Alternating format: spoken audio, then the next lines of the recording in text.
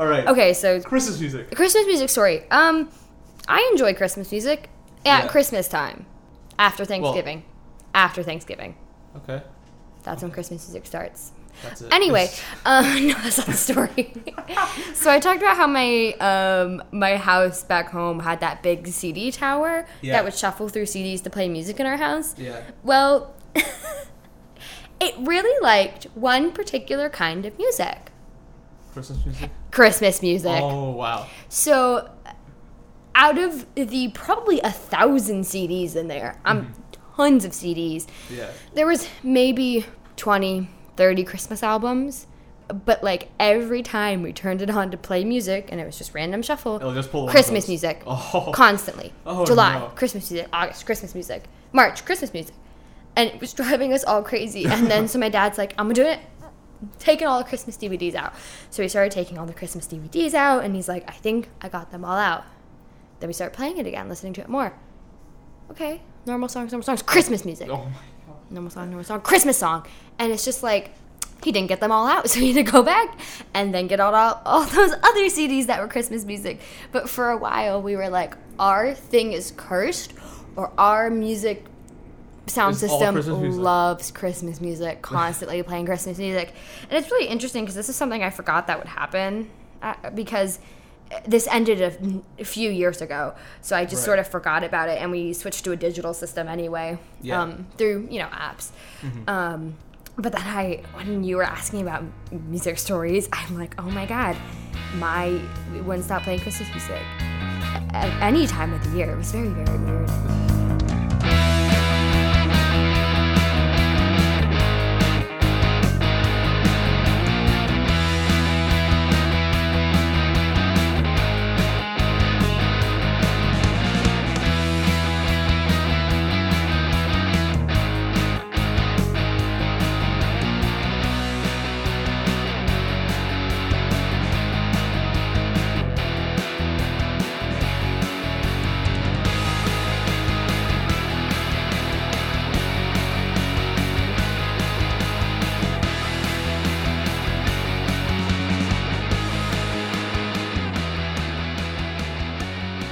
Welcome, everybody, to the first episode of the Soundtracks of Our Lives. I'm Rylan Martins, and today with us, we have Miss Ambria Campbell. This is our very first episode. How do you feel? Didn't know it was going to be the first episode. That was kind of surprising, but hey, might as well. You wanted to start a podcast, and you started a podcast, so props to you, dude. Thank you. All right, so I know you, but yes, the world doesn't. They don't. They it really feels don't. so cheesy, but yes, that's what they say in every podcast. Absolutely. But yeah, just go ahead. Go introduce yourself to the world. My name is Ambria Campbell. I'm currently going to school in Chicago with Rylan. That's how we met. I'm originally from Seattle, Washington, a suburb of Seattle, Kirkland, Washington. I'm an acting major, stage combat minor, if anyone cares what my minor is. I'm 19 currently. Got red hair. Nice. I think those are the most probably defining things about me. That works. That definitely works.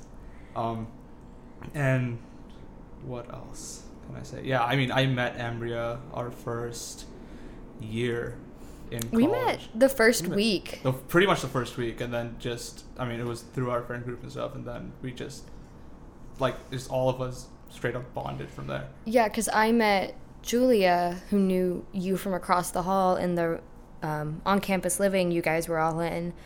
Oh, no, we were like 2 floors below everything. Oh, you were 2 floors below, but you somehow met the people that were all on that floor, and then... Oh, we did, and then I spent more time there than I did at my own place. Yeah, and then I had met Julia at that beginning of the year, what they called it, convocation. Mm-hmm. So it was a celebration. It booths to find out different clubs on campus and student performances, and then because I didn't know anyone there, I stuck with Julia because we had met earlier, and then she introduced me to all of you guys. Mm-hmm. So I met you all that first or second weekend of college after moving. It was literally, one of the first few days after I moved in, because I think we moved in late. But yeah, it was there. we all hit it off together, and then the rest is history. Yes, it is. Yeah.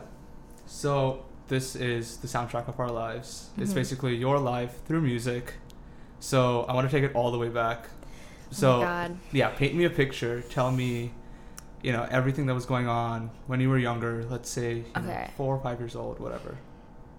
Go for it. Okay, so 4 or 5 years old, I'd say the first real memories of music I had would be when my dad drove me to school and preschool, which I actually have some pretty strong memories of, surprisingly enough. But he had a old Jaguar. I can't remember what year, but like an old car. Yeah. And he would drive me and my sister. I think my sister was dropped off first, and then I was dropped off.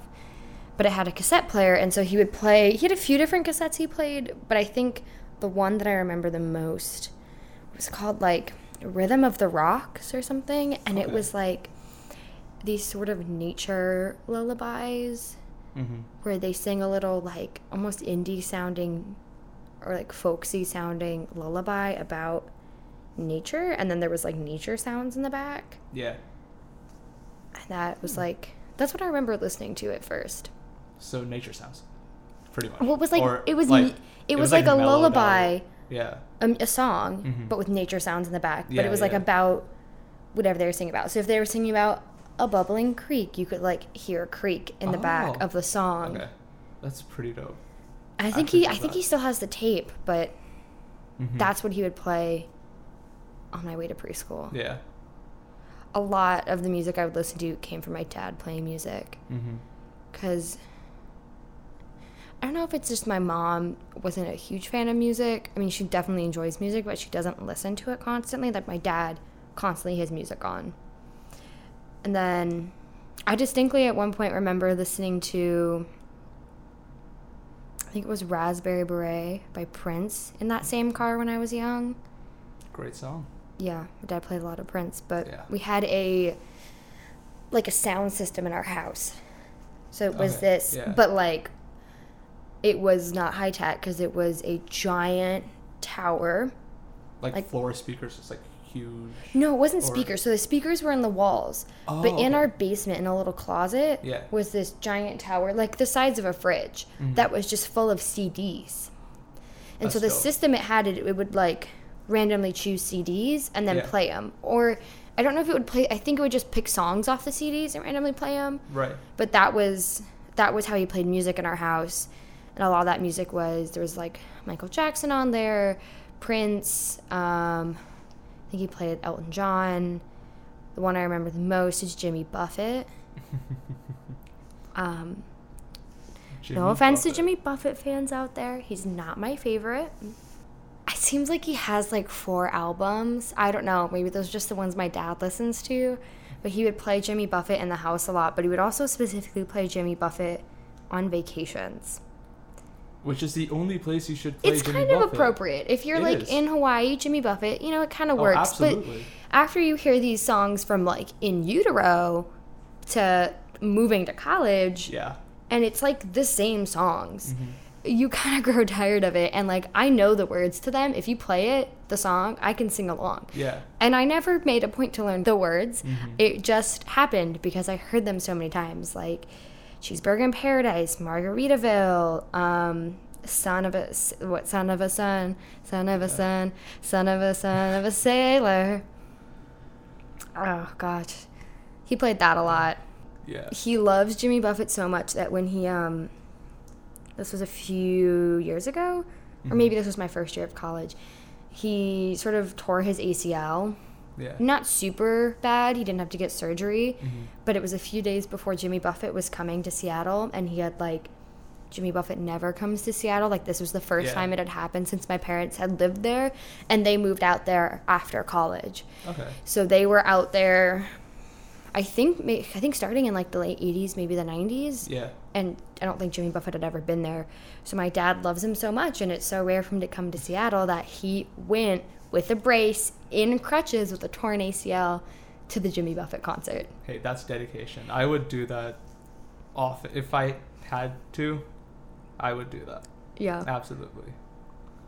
No question. I mean, if you love an artist that many times and they never come out to where you live, it honestly isn't. You gotta do something. Yeah. Yeah.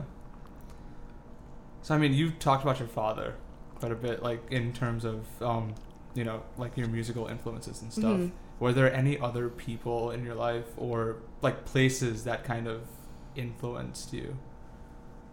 Like, that influenced your, like, styles of music, like, that you listen to and stuff?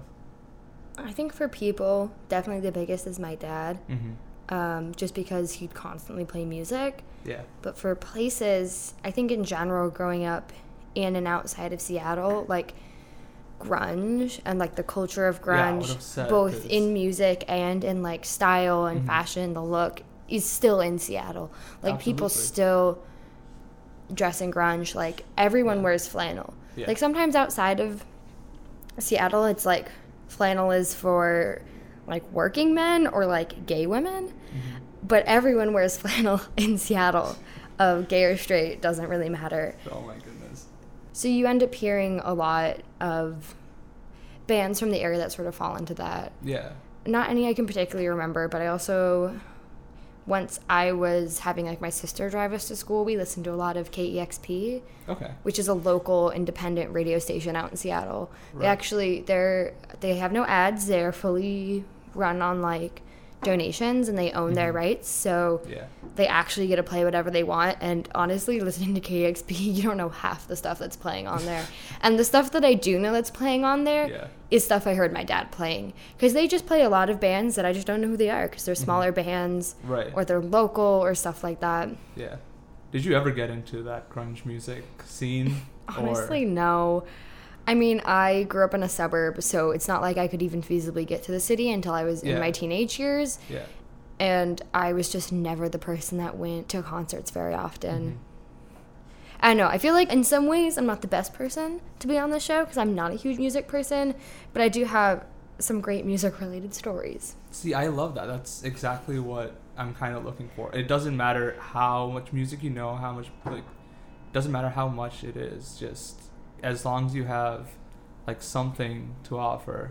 Like, everyone has their own stories and relationship with it. Yeah. That's what I want to explore. It's that range from people who don't know too much, people who know, like, everything there is to know. Do you want to hear my Prince story again? Absolutely, I do. Okay. Yeah, listen so up. This is going to be a doozy. Heard this. And it's like, it's like Mandela effect or something? I don't know. But so a lot of the music my dad would play, I knew that the people were dead. He played a lot of old jazz, Louis Armstrong, B.B. King, a lot of blues music, and a lot of artists that were just dead. Yeah. So most of the people that he played, I assumed they were dead.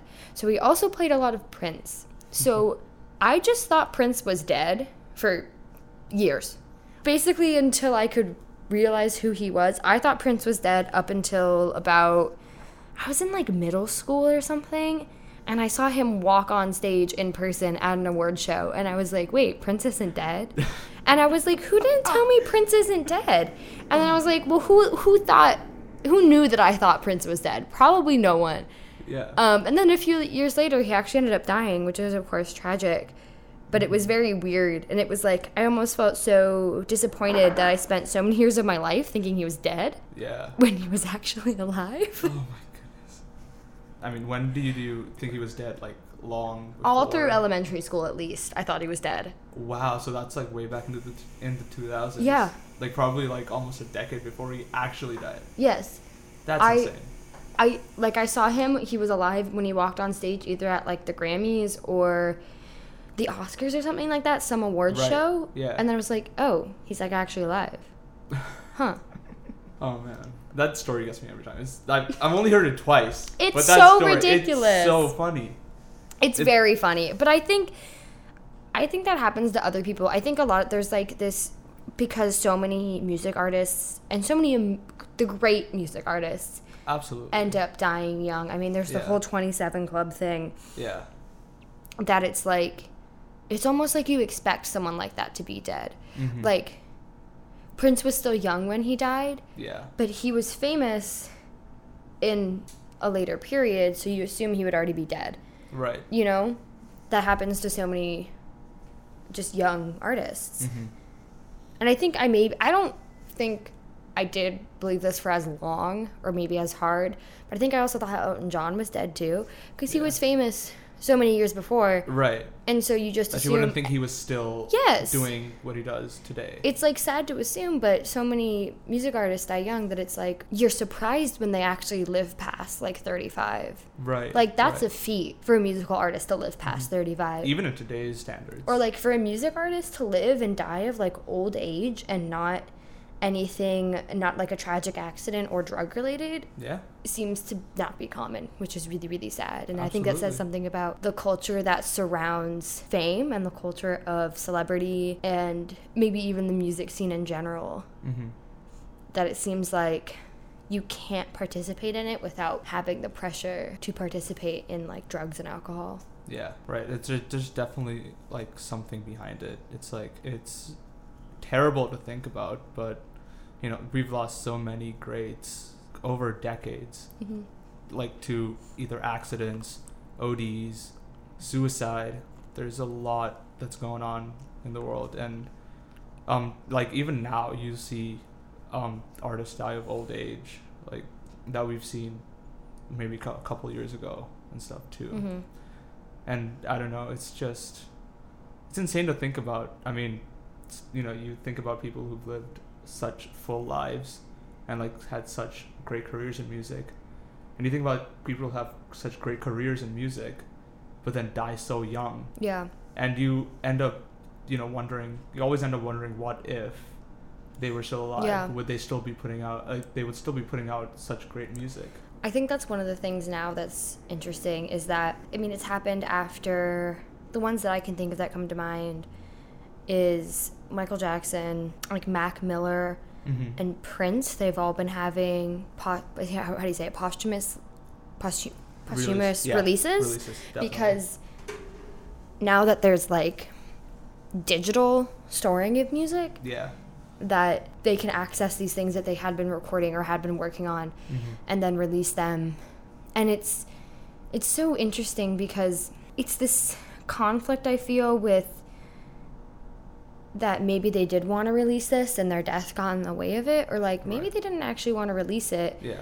Or it's this conflict between almost to have something else for the fans to hold on to and for people to emotionally hold on to, that to have of them, but also, is it exploitive of their death? Like, musicians' music for downloads and sales go up when they die. Yeah, absolutely. So it's I think it's really difficult to release an album after one of them dies, because you have to say, this can't, like, it can't come off like it's a grab for money, because it's supposed to be probably something that's to help the fans reconcile with their death, or to release this work that they would have probably come out with had they not died. Definitely. You know? Yeah. It's tricky because some of that stuff doesn't always end up in their wills. Yeah. Because I know one of the things that I had a friend who was a music business major. She's now transferred to a different school, but she said that one of the things that they first have you do if you're managing a band or if you're their agent or a musician is to have them write a will. Yeah. Because so many of them die young that it's like you need to establish what is being done with your work and your image after you pass away. And some of that stuff that ends up in vaults, it's not on there. Like, they didn't think to put it on there. Right. Or they sign a contract really young and sign away the rights to all their music, and they're not even in control of it. So the family of the artist could be saying, you know, they said they didn't want anything released after they died, or they didn't want anything released after their death, released for monetary value. But they're like, well, sorry, they don't have the rights of this because they signed this horrible contract that they had to sign when they were a kid, because it was like their one shot to make it big was signing a horrible contract. Exactly. They didn't know any better. I mean, that's the situation, right, that's happening. Now they can't help it. That's like the situation that happened with Taylor Swift, right, is she signed that contract really young and lost the rights to a lot of her music. Yeah. And then it got sold to someone who she doesn't have a great relationship with, and it's so sad to see it as see an artist who's still alive and working, but then not have the rights to their old work because they were probably in the situation they were forced to sign that contract. Even if they weren't pressured by another person, they were pressured by I need money for rent. I need money for food.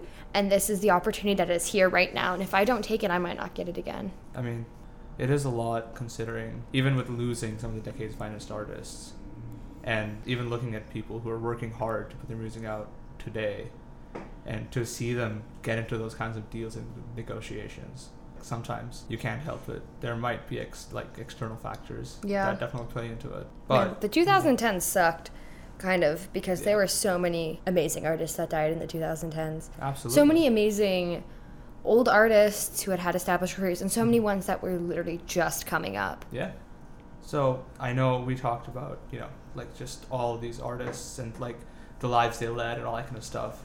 And they definitely had, pivotal moments in their life where they had to make decisions. They had to they definitely had influences that helped them through that.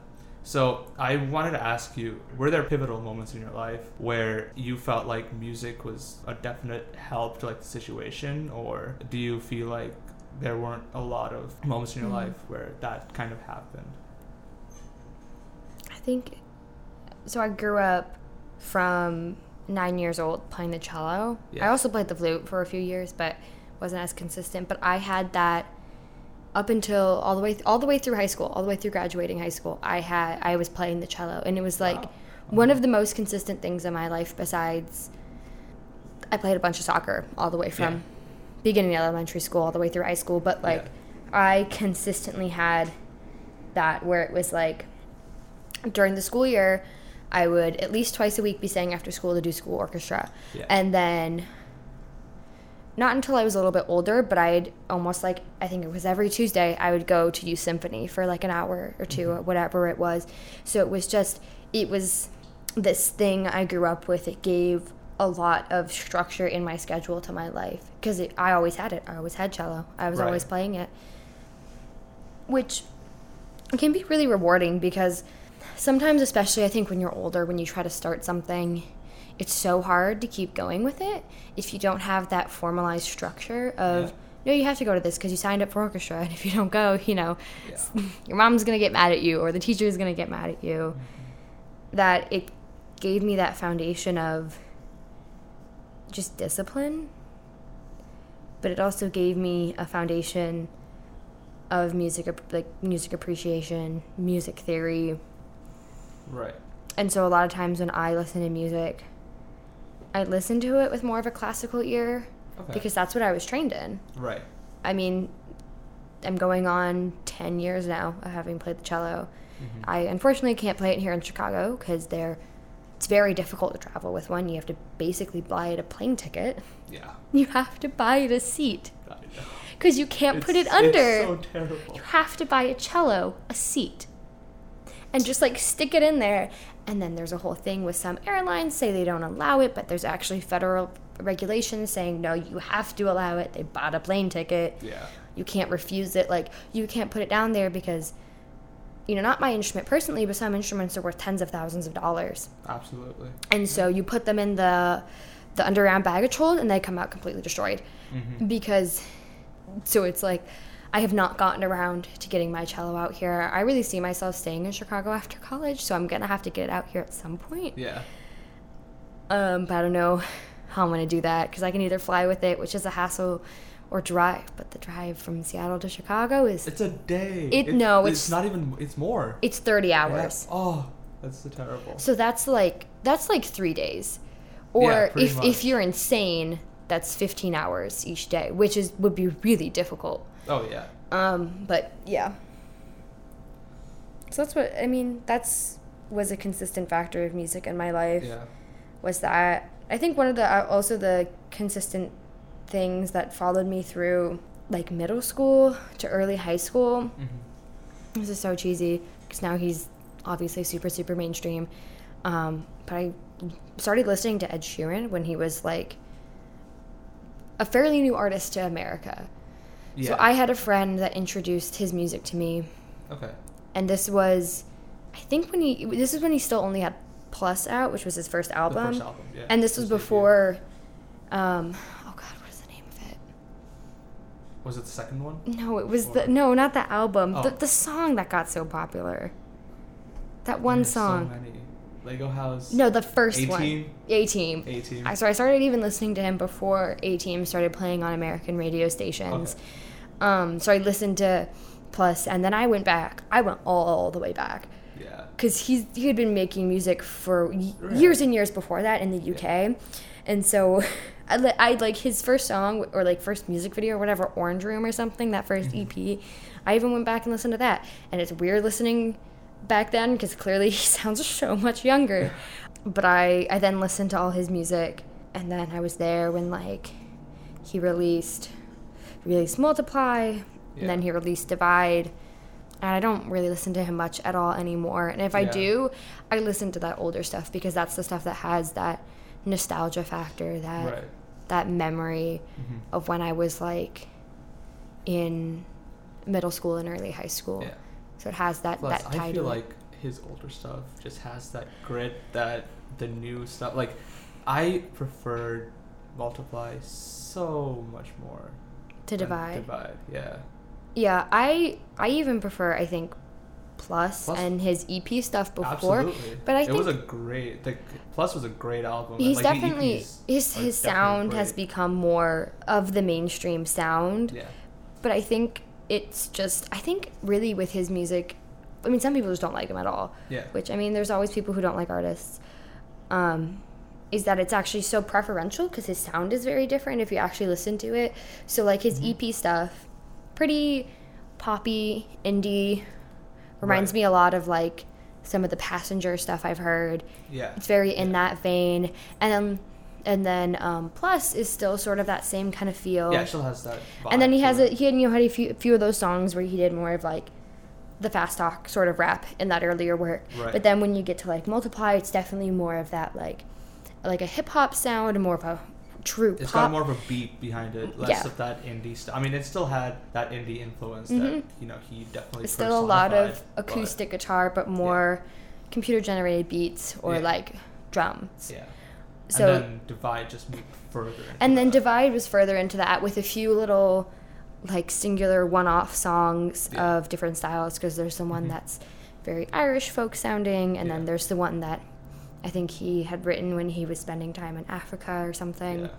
And then you have Perfect, like the quintessential like slow song. Like that slow song. Every single album he's had those slow songs that you would play at the wedding, which is incredibly smart because those are songs that people are gonna love and keep playing. It's a wonderful range. I mean, each album, regardless of what it is, it has a great range for a lot of people to listen to.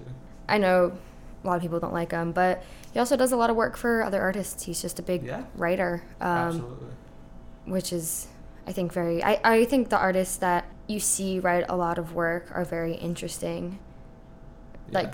Like, like Prince. He wrote tons of songs for other artists. Not even himself, not even himself. And then, I mean, what is his name? Ryan Tedder. He was in One Republic. One Republic. He's written so many like #1 hits. Oh, absolutely. So those artists that have, it's like they have this excess amount of like creative musical energy that they not only create music for their own solo careers, but they write music for other people. Like it's admirable. I don't even know how they can do that. Yeah. No, I absolutely love that. Like it just speaks to how close knit the music community is, and how everyone, doesn't matter what you are. If you're a film student, even in like over here, I'm going to put this in like Columbia's perspective. If you're a film student, an audio student, a musician, an acting major, anything, like, you could even be in game design, you could be in like fashion, anything. We all, like, the one thing we all share in common is that collaborative spirit. And to see all that stuff happening within the music industry, it really speaks testament to like humanity in general. Like we're all about that collaborative spirit. Yeah, creative spaces are the places where people can become, I feel like, either the most collaborative or the most separated. Absolutely. Because I've heard there's people who, I've run into people in theater and acting who don't want to tell you where they found their monologue, because one of the things that is the best is you see someone else do a piece and you're like, wow, I really like that piece. I could see myself doing it. Can I have the name of the author, the name of the play? and then you give that same thing back to them. But then there's some people who won't do that because I think they see you more so as competition rather than someone to work with. And it can go either way. And I've definitely heard of stories from our other friends who, especially in film, are like, there's some film people that won't talk to you about their stuff because they don't want you stealing their ideas. But which I think is something that definitely happens in that field. I mean, I'm not super it is justified. I'm not well versed in that, so I mean, there's always some sort of truth behind it. But most of the time, people are not. They're not working against you. They're working against themselves to be successful, and not trying to beat you out, because you're not, in acting specifically, the only person you're really competing with is yourself, and yourself to get better, to do things better, and the other person that they're considering for that role, you don't have to be better than them. You have to be better than you were when they first saw you, or you have to be the best version of yourself, because the only difference between you and that other person is that you're not that other person. So they're going to hire you for you. They're not going to hire you for being a better version of that other person. Absolutely. That's not how it works, you know?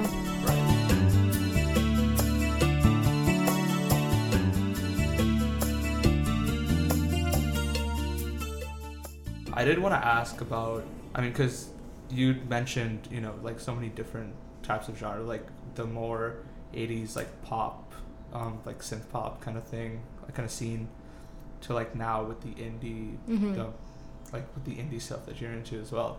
Is there one specific genre? I don't want to call it a genre because, like in today's music, it's so genre. Everyone is so cross genre now. It's so genre fluid that it's like you can't even call it genres anymore. But is there like any style of music that you feel that is so obscure but just you can keep to yourself, and people like? I mean, like if people look at you and like find out that you listen to that style of music, they're like, "There's no way you do." Like, I cannot believe that. I don't think there's anything that anyone would look at me and go, "You don't listen to that." You know, I'm not someone that like listens to metal or something where people go, "You don't seem like that person." I mean, I listen to a lot of indie music, folk music, but like the music genre I've loved pretty much throughout my life, and it's so incredibly cheesy because I do act. I'm not a musical theater major, I'm an acting major, but I love musical theater music to death. Like, I've always loved musicals. I'm gonna always love them. But I also like the musicals that sort of break that genre, that trope. You know, there's that specific musical theater sound you think of, and you're really thinking of that golden age of musical theaters. Yeah, absolutely. Not musical theaters, musical theater. You know, those are, what is it? Like some of, like you could look up like there's like golden age musicals, and you'll recognize some of the names. Like I think Oklahoma is a golden age musical. So there's just that musical theater sound, and while I love and appreciate that golden age of musicals, I think there's so much interesting stuff happening that doesn't always get that attention. I found Oklahoma, Bloomer Girl, Carousel, just all those exactly. kinds of songs. And like those have amazing songs. Like If I Loved You and Carousel, one of the best duet songs ever. Like, it's beautiful. I don't know if you've ever listened to it. I have not, but I will definitely. But it has this sweeping melody where it's like, if I loved you, da da da da da da da da. I love that. Round in circles I'll go. That's cool. And it's like the whole musical set around a carousel, and that song gives you almost this feel of a carousel. Yeah. And I love that. I love this, where that imagery that comes into the music and into the song. And I think one of the things that's powerful about musical theater music when it's done right is that you know so much about the characters singing them. Right. And so in If I Loved You, there's this entire story because it's these two characters, the first time they sing it, is they've like just met, and they're saying, oh, I would do all these things if I loved you. But the real thing is that they already love each other, even though they've just met. Right. And it's this, they're being coy and sort of guarded with their feelings, but also trying to be like, oh, well, if I loved you. And it's like they're playing hard to get. It's this like little cat and mouse. Yeah, absolutely. But my favorite musicals, I love Natasha Pierre and the Great Comet of 1812 by Dave Malloy. he did the lyrics, he did the music, he did the score. Like, he did everything in that musical, which is pretty unheard of, because it's to be able to do all that is really difficult. There's definitely, you can hear some of that classic musical theater sound, but it's so different than a lot of stuff you hear, because it's he's like, dissonant chords, hell yeah. I'm gonna have two ladies singing at the same time where they're like a few notes apart, and it does not sound good on purpose. Like, it sounds amazing because the words they're singing are constrained and strained. Yeah. And it's just dissonant. So dissonant. and so it's just, it works so well, and you hear it and you're just like, whoa. Honestly, you should listen to it. I'll show you it after this. I definitely will. And he has a lot of other works. He has one called Octet that just came out. He's writing a Moby Dick musical. Because Natasha Pierre and the Great Comet of 1812 is based off of like 70 pages of War and Peace. Yeah. So I guess maybe he's going with this theme of taking like classic giant novels and turning them into musicals. I've heard that Moby Dick. I've heard about that Moby Dick musical. I'm intrigued. I just want to see what it is. He has such an interesting sound to him. Oh, absolutely. And I've had the amazing opportunity of, I've never actually talked to him, but I've seen him very close in person. Yeah. Because I saw he went on a tour of this show called Ghost Quartet. Okay. Which I think you'd find really interesting. It's a song cycle, so not a musical. Song cycle is a whole other thing, and I do not know much about it. But it's just 4 people, and they sing all these different weird songs. And when I saw it, because they came to Seattle, it was in this very intimate space, and I was like in the front row, and I was like maybe 3 feet a yard away from him. And his 3 other cast members, 2 of which had been in the original Broadway production of Great Comet of 1812, which was astounding to like see them so close in person. Yeah. Because this was after I had seen that musical, because I was lucky enough to see it in New York while it was still running. Right. And then the 4th cast member who was singing and playing the cello at the same time, which just amazed me, because anyone that can play an instrument and sing at the same time is amazing, because I, for the life of me, cannot sing and play the cello at the same time. So I was just watching, because I was also super close to where he was, just watching him jam out, and I was like, damn, he's so good. And like, I'm like, I play the cello, so I'm like, I can tell he's really good and way better than me. But that one's really cool. Yeah. So, musical theater. I love musical theater. Yeah, a lot of it's super cheesy. There's some of it that's like incredibly simplistic, but sometimes the simplistic stuff is good. Yeah, it's the simplicity. It is not a genre for everyone. I totally get it. The sound is so specific. And I also think there's this weird thing with especially musical theater fans of my generation, my age, that they're kind of almost toxic in a weird way. The fandoms, as they're called, around them, maybe toxic's not the right word. Sometimes they get so obsessed that it's, for lack of a better word, annoying. Yeah. And so, like, there's this image of someone who loves musical theater as very annoying, very loud, very outgoing, always singing when they shouldn't be. Yeah. And, like, while I've definitely met people that have fit that description, it can be frustrating, because it's like, we're not all like that. But I think some of it comes right where a lot of people are just so passionate about it. Yeah, there's fandoms where they get so obsessed that they almost ruin the musical. Like, it kind of, honestly, for a lot of people, that happened with Hamilton, which is a feat of music and is amazing. And, like, Lin-Manuel Miranda is a genius, and was especially a genius in that musical. Yeah. Like, the way it flows together, the way it fits together, the wordplay in it, the way it sounds together. Right. But the fans were just so obsessed, and so they were like, and it's weird because they're all these historical characters that were real people and were real horrible people. We actually talk about it. I mean, they basically all owned slaves, and Lin-Manuel Miranda was making the choice to have them be people of color, saying, let's tell the story of America with the people who are building America's story now. Yeah. The fans would do really weird things, like writing fan fiction of the characters together in romantic relationships and shipping these characters and like saying all this. And it's weird because they're taking these characters that the actors portrayed on stage, but not taking into consideration the fact that these were real historical people, and they did real terrible things. Yeah. And I believe the actors came out saying, like, some of this stuff makes us uncomfortable. Like, some of us are married or in relationships. And you're wanting to even, like, talk about us in person, like, being in romantic relationships, or, like, this is making us really uncomfortable and is negative to our work. Please stop doing it. And they just kind of didn't stop. Right. And it's like, how can you write...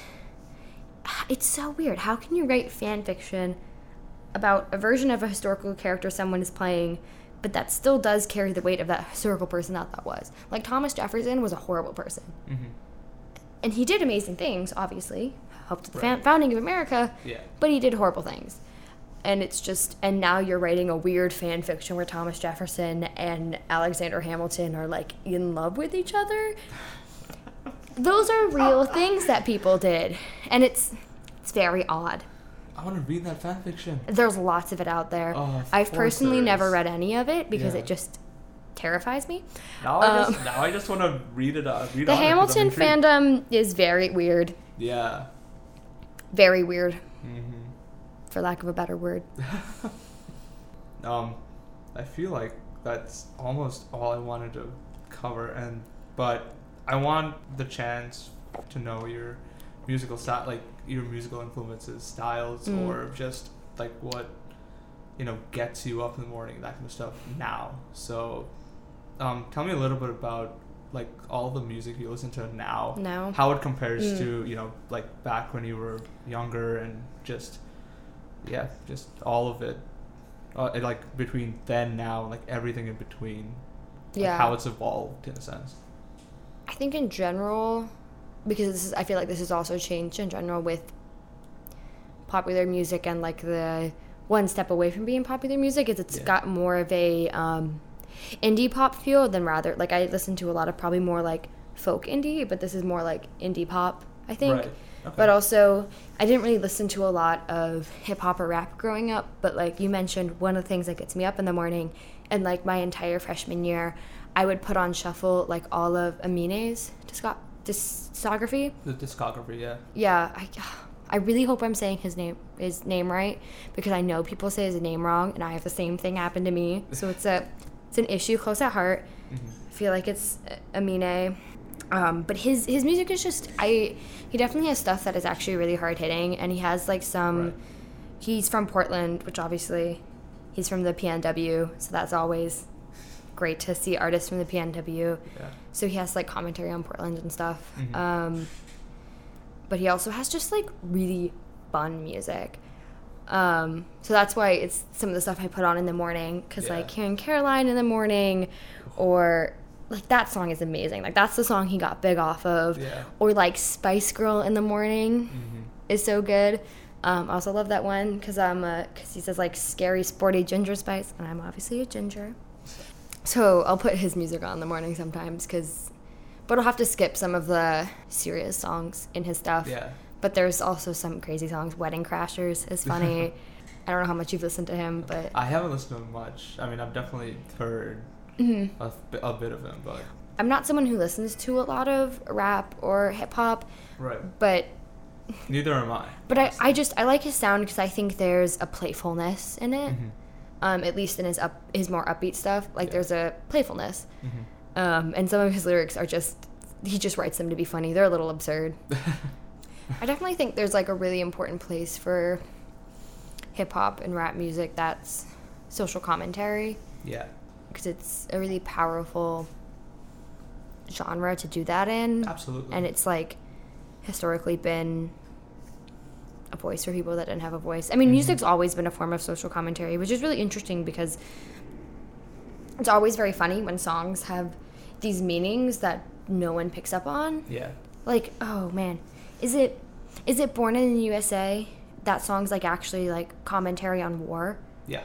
Like it's all about the horrors of war. Yeah. And that you're born in the USA and then you're just sent off to go fight this war. Yeah. But it's something that politicians will play when they enter the stage. Right. It'll be like politicians that support war. Yeah. And like the politician can have whatever belief they want. But it's like someone didn't do their research for this music because the song is upbeat and it sounds like, hell yeah, I'm born in the USA, I love it.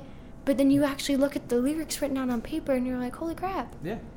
It's Absolutely. talking about how they'll take a teenager, stick a gun in his hand, and just send him off to kill someone else who he might not even see as someone who is even a threat to him or is even very different from him.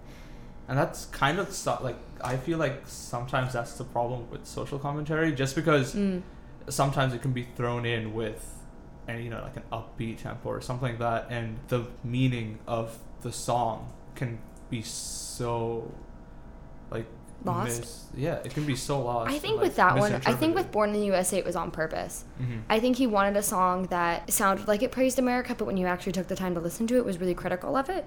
But I think because there's a difference between, you can love your country but still be critical of it. Right.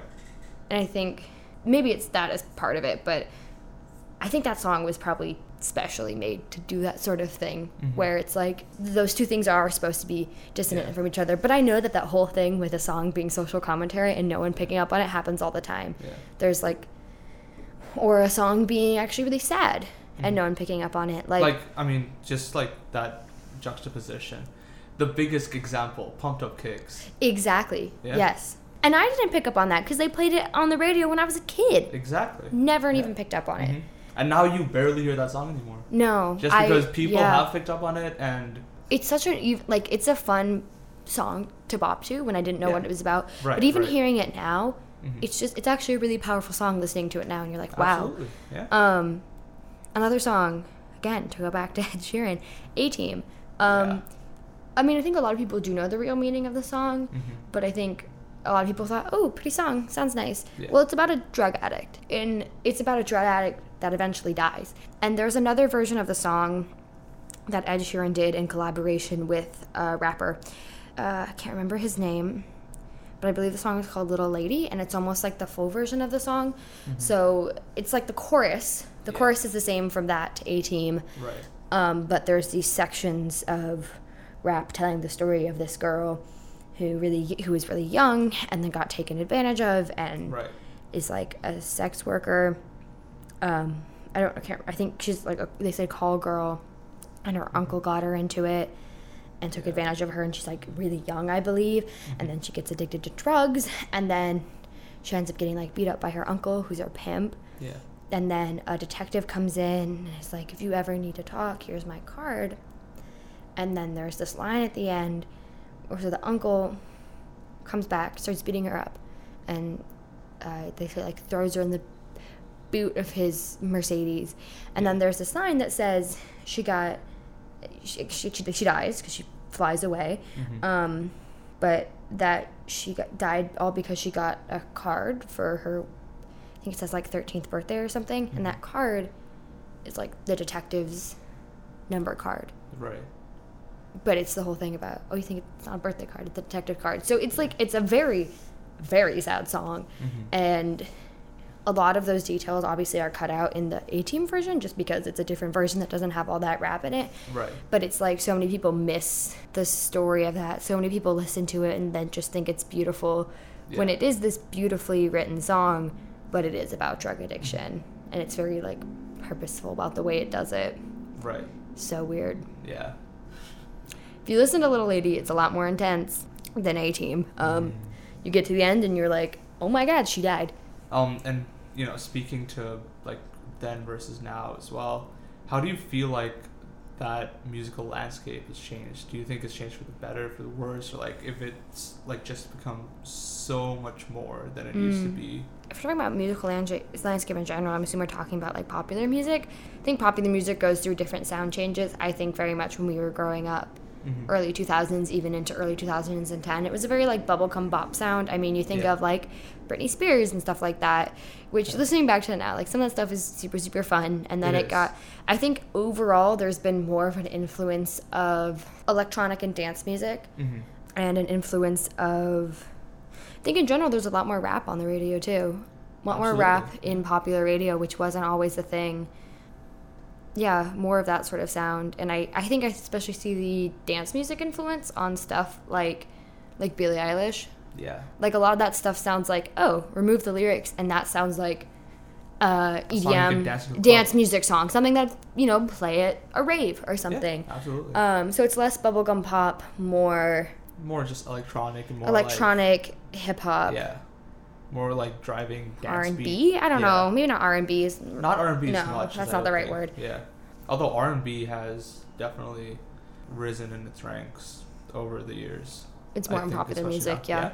I mean, I think rappers are, in general, very mainstream rappers now. Mm-hmm. Like, everyone knows who Drake is. Yeah. And, I mean, almost everyone knows who Chance the Rapper is, and everyone knows who, like, Childish Gambino is. And they're played on the radio. Yeah. And you know, back in the early 2000s when we were young, and even the early 2010, rap wasn't played on the radio. Right. Like, you had like Katy Perry and like Taylor Swift. Yeah. A lot of like female artists who could fall into that like traditional like bubblegum pop sound. Mm-hmm.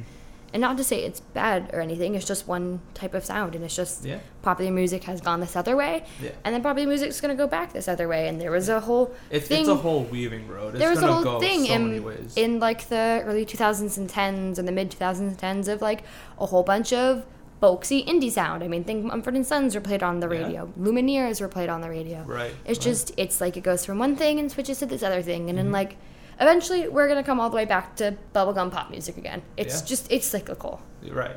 And what do you think about, these new up-and-comers? Like, you can call them indie, but, there's so many different, like, genres within that. Like, it's so genre fluid. Like all the really young artists coming up? Like, they're indie in a sense where they're just independent artists, but there are so many different styles of music. It's really interesting how an artist who is completely unknown then gets catapulted really high. So I think one of the young examples is Billie Eilish, who was like unknown for years and then just in a year super famous, winning Grammys. Right. But I'm pretty sure that she's been doing music ever since she was like basically alive, right? Wasn't she? Yeah, it's been a long. So like that's something she's been doing forever. But I feel like there are more younger artists, and I think part of that is it's easier to get your music out there now. Mm-hmm. I can put my own stuff on Spotify. I can put my own stuff on iTunes if I want. No one is stopping me. True. I don't have to go to a label. Yeah, and it's so easily accessible as well. Mm-hmm. And then I think one of the really interesting things with music is the relationship between music and TikTok. I know. Yeah, I love TikTok. I'm going to say it. I admit to it. I love TikTok. But, like, I've seen this myself happen where if a song gets big on TikTok and people use it in all their videos and everyone reuse the same song, it correlates to this artist going from almost no plays on Spotify to tens of thousands of plays a month on Spotify, to actually having a following. They all of a sudden have a career just because this one song got big on TikTok. I mean, what is his name? Like Conan Gray? Conan Gray, yeah. He's played on TikTok a lot, and now he's quite big. Yeah, absolutely. So it's like, it's really interesting how YouTube used to be the way for people to become famous music artists. Now it's TikTok. Everything. It's like, and before on YouTube it was a lot of covers, but now the things that are getting famous off of TikTok, it's their original music. Yeah. And it's crazy how if you get one hit song on that app, you will then have fans because people will say, I like this song. Now I'm going to go listen to their music on Spotify. Right. Especially because now there's streaming where you don't have to outright pay for music. You can pay through, watching ads either on Spotify, on YouTube. But streaming is a whole nother thing. Yeah, it's a whole... I know some artists don't like it, some artists do like it, but I think it's even easier for young artists to be discovered because they don't have to be discovered by a label, they just have to be discovered by people who will become their fans. True.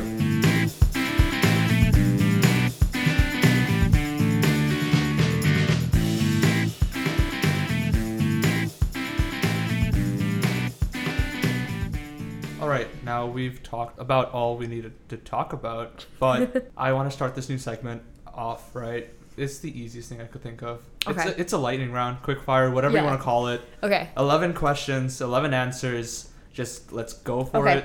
So I'm going to start off pretty easy and ask like your first question, which is your favorite current artist. Okay. I'll say... I'm just going to say someone that I really like, because I don't know if I can pick a favorite. Yeah, I'll say it's hard to pick Amine, favorites. But I also love Dave Malloy. But he's I don't know if you could call him a musical artist, because he writes for musicals. Right. So either one of them. Okay, definitely. And then moving on from that, like, what's your your favorite artist or like an artist you really loved from the past? When I was younger, I was obsessed with Ed Sheeran. Loved Ed Sheeran. Yeah. Still like his stuff, but like middle school back me, then, loved Ed Sheeran. I couldn't go to his concert in Seattle one time, so I found a cheap airfare and went to his concert down in San Jose, California. Nice. Because I was like, I love that. It was my first time seeing him live, and he's actually really great live because it's just him up there. He does all the loop pedal stuff himself. Yeah, I love that. His guitar work is absolutely incredible. I'm not gonna lie. I love it. Okay, number 3, the last concert you've been to. God, the most recent concert I was at, shoot. Do you know the most recent concert I went to? I'm asking my boyfriend. Did we go to one together? No? Went to a rave together. That doesn't count. That doesn't count. Was it Bumper Shoot? Must have been. I, a few times, went to Seattle's big music festival, Bumper Shoot. Okay. So there I saw a number of artists a number of different times. Yeah. It wasn't the most recent Bumper Shoot I went to, but I remember seeing Hosier at Bumper Shoot, which was amazing. That sounds awesome. This is when Take Me to Church first got big, was when he was there. Yeah. So a number of years ago. Right. And then off of that, your favorite concert? Okay. Besides going to Bumper Shoot, which is a great experience because it's a music festival, I saw Alt J live. Loved it. Alt J is a great Alt J live. Amazing. Also, I loved their opening act. And like, who was do you know? San Fermin. Okay. Which I can't believe I didn't even mention them. They're one of my favorite artists and that I listened to more in like high school. Yeah. But they're like indie artists. They have a number of singers, but they have this guy who sings in the band who has this amazing like deep register. Love it. Ooh. It's amazing. And then they also have like baritone sax in it. They have really fun stuff. I love them. Yeah. But I found them because I saw them as the opening act for Alt J. And I was like, wow, I actually like the opening act. Yeah. That never happens. But Alt J was amazing. They had lights perfectly timed, like basically a light show with all their music. Yeah. And they sound amazing live. Right. I can't believe I didn't mention them. I love Alt J. Nice. Number 4. One artist you could bring back from the dead. Oh, man. This is definitely hard because we talked about this at extensive length. We did talk about artists dying. You know, I think because I just talked about him a lot, and I think he died. I mean, there's a lot of artists that died before his time. I think I would bring back Prince because I think he definitely died before his time. And, I mean, he had made so much music. You know, they just found the vault. Yeah. But I think he still had so much music to write, not just for himself, but for other people. Okay. Yeah. Yeah. Nice. Yeah, I would agree. Prince was a legend. Because he died so recently and so young. Because one of my thoughts also went, David Bowie. But David Bowie did die at a fairly old age. So, you know, he lived... I mean, David Bowie had a full illustrious life. He lived his life. Absolutely. And so my mind immediately went to someone who was cut off too soon, you know? Okay, number 5. The number 1 song that we would find on your road trip playlist. Okay. Caroline by Amine. I used to drive me and my friend to soccer practice like my junior year of high school, and every time right before we got there we would play that song and sing the entirety of it. So that would definitely be on there.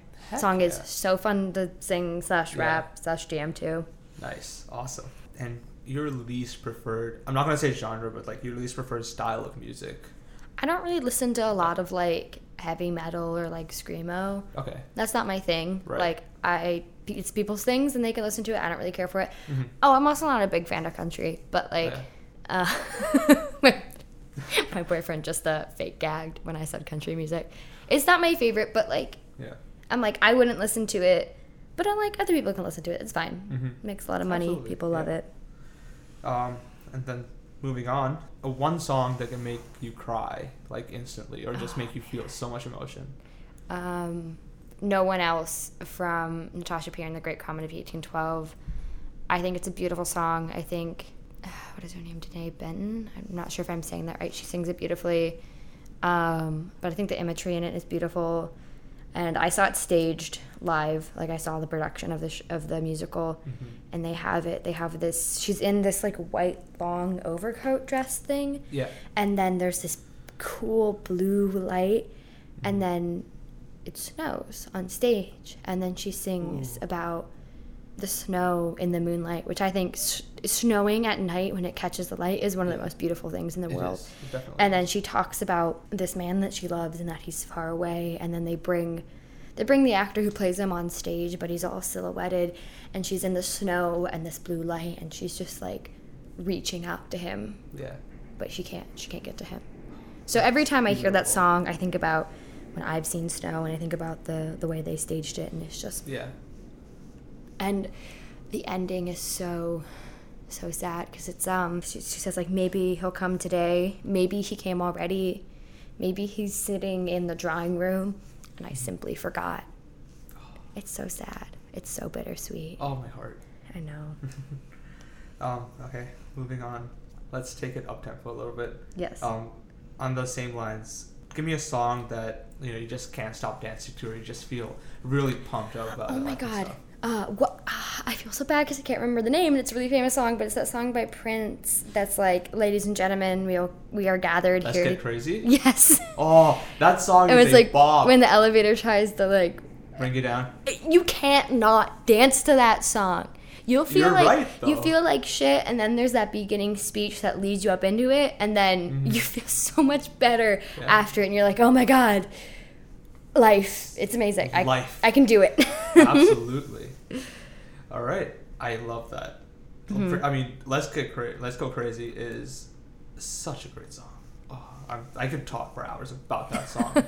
just that one As song. you can see, my dad's love of Prince definitely transferred onto me. And I love that. Thank your dad for me. That was awesome. And then I did want to ask this because we talked about that collaborative spirit and that kind of stuff. And like our friend group is pretty much all film students.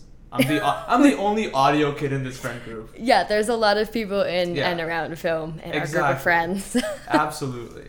But I did want to ask you this. So what's your favorite film soundtrack? Oh, man. And your score, because they are two different things. Okay. I'm going to say Sing Street. Beautiful. Excuse me, sorry. Both the soundtrack of the original songs and the songs that they play from the 80s in it. Yeah, the compilation. Oh, I love the Duran Duran stuff they play in there. Yeah, amazing. Hell yeah. I don't particularly remember the score, but I love that movie. I love the music in it. Yeah. Great movie. Absolutely. Is there a score that you do? Score? Oh, man. Anything by John Williams, honestly. John Williams is a genius. He writes music that is so iconic and so intrinsically the identity of that movie, the identity of that character. I mean, John Williams does all the Star Wars music. Right. You know, what did he do? Indiana Jones too, right? I think so. The music he writes, it's like, yes, that is that movie. That is that character. He's one of the best film composers ever. Yeah. His music is amazing. I love that.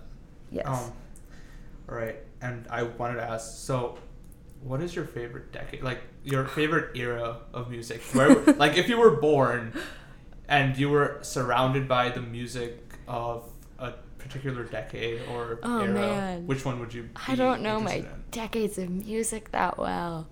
Well, okay, let me put it this way. Like, you know, 60, like you get the 60s with the more psychedelic and disco stuff, and then like that moves into the 70s as well. Which is like disco, right? Yeah, and then like between the 70s was like where the like you had the big like hair metal stuff and like not even hair metal, you just had the big hard rock stuff. 80s you had all the hair metal and like that kind of rock kind of thing, but as well as all that pop music, like all the early pop music that came out. The 90s you had a multitude of genres because you couldn't stop anyone. You know what? I'll just say the 90s because there was so much different stuff going on, just to have the options of whatever I want. Because everyone could find something that they would like. I think there was a lot of stuff that was going on in the 90s. Also, Absolutely. if I could go back and experience Seattle where I grew up in the 90s in the grunge scene, that would be amazing. Because I've seen Seattle after it and still with the remnants of the grunge scene, but seeing it in its prime, oh my God. Do you think you would kind of be into it if you did see that scene and you'd be like living that scene kind of? I would fully buy into it. I would fully go into it because I'm from there. I lived there up until I came out for college. So I would just be like, screw it. Go to all the shows, wear grunge clothes, because that's what everyone was doing there. Oh, of course. Yeah.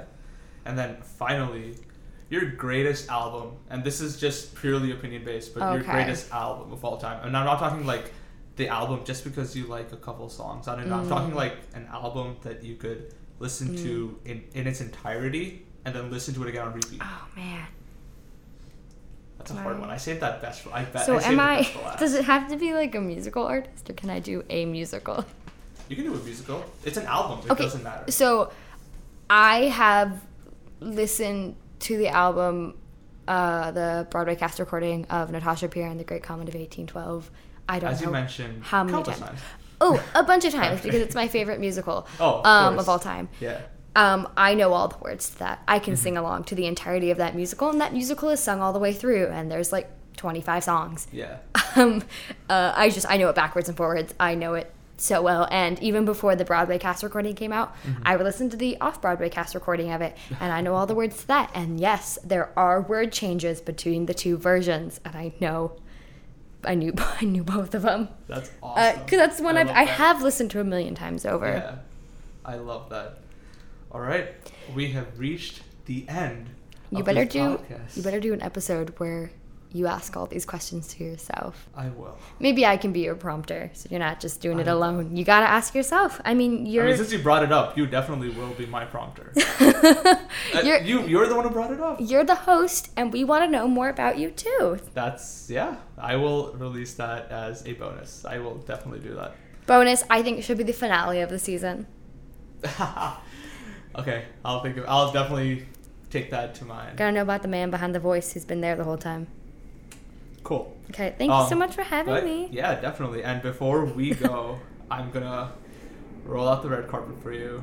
It's just basically tell us what you have going on and what I'm doing in my life? Yeah, what are you doing in your life? What's happening? Okay. And just all that kind of stuff. I didn't know what that meant. You seem so nervous. No, I just had no idea what roll out the red carpet meant. Yeah. I'm currently in school. I just wrapped a show I was in at my school called the One Act Play Festival, which was all works written by students at my school. Very, very fun. Yeah. Auditioning for more stuff at the school. I'm continuing my stage combat minor. I'll be testing for my certifications in unarmed combat, rapier and dagger, and broadsword. So I will get certified, hopefully, obviously it's pending, by the Society of American Fight Directors, I believe is one, and then the British Society as well. They're two different organizations. Hopefully I get certified by both. And then this upcoming summer, I will be working back at the educational theater I grew up at, working at theater day camps with kids, which I did last summer and it was really, really fun. Oh, that's awesome. Yeah, so that's my end of school year to the summer, and who knows what else the rest of my life holds. Definitely. Well, thank you so much for being of course, you're welcome. Number one on this podcast. This is insane. Can't believe I'm doing this still. Yeah. Just after I wrapped this first episode. It's amazing that you had set your mind to it and then you just did it and set it up so quick. It's really admirable. Thank you. But yeah, that's it. And for all those listening, thank you so much for doing so. I love you all. Bye. I will see you soon.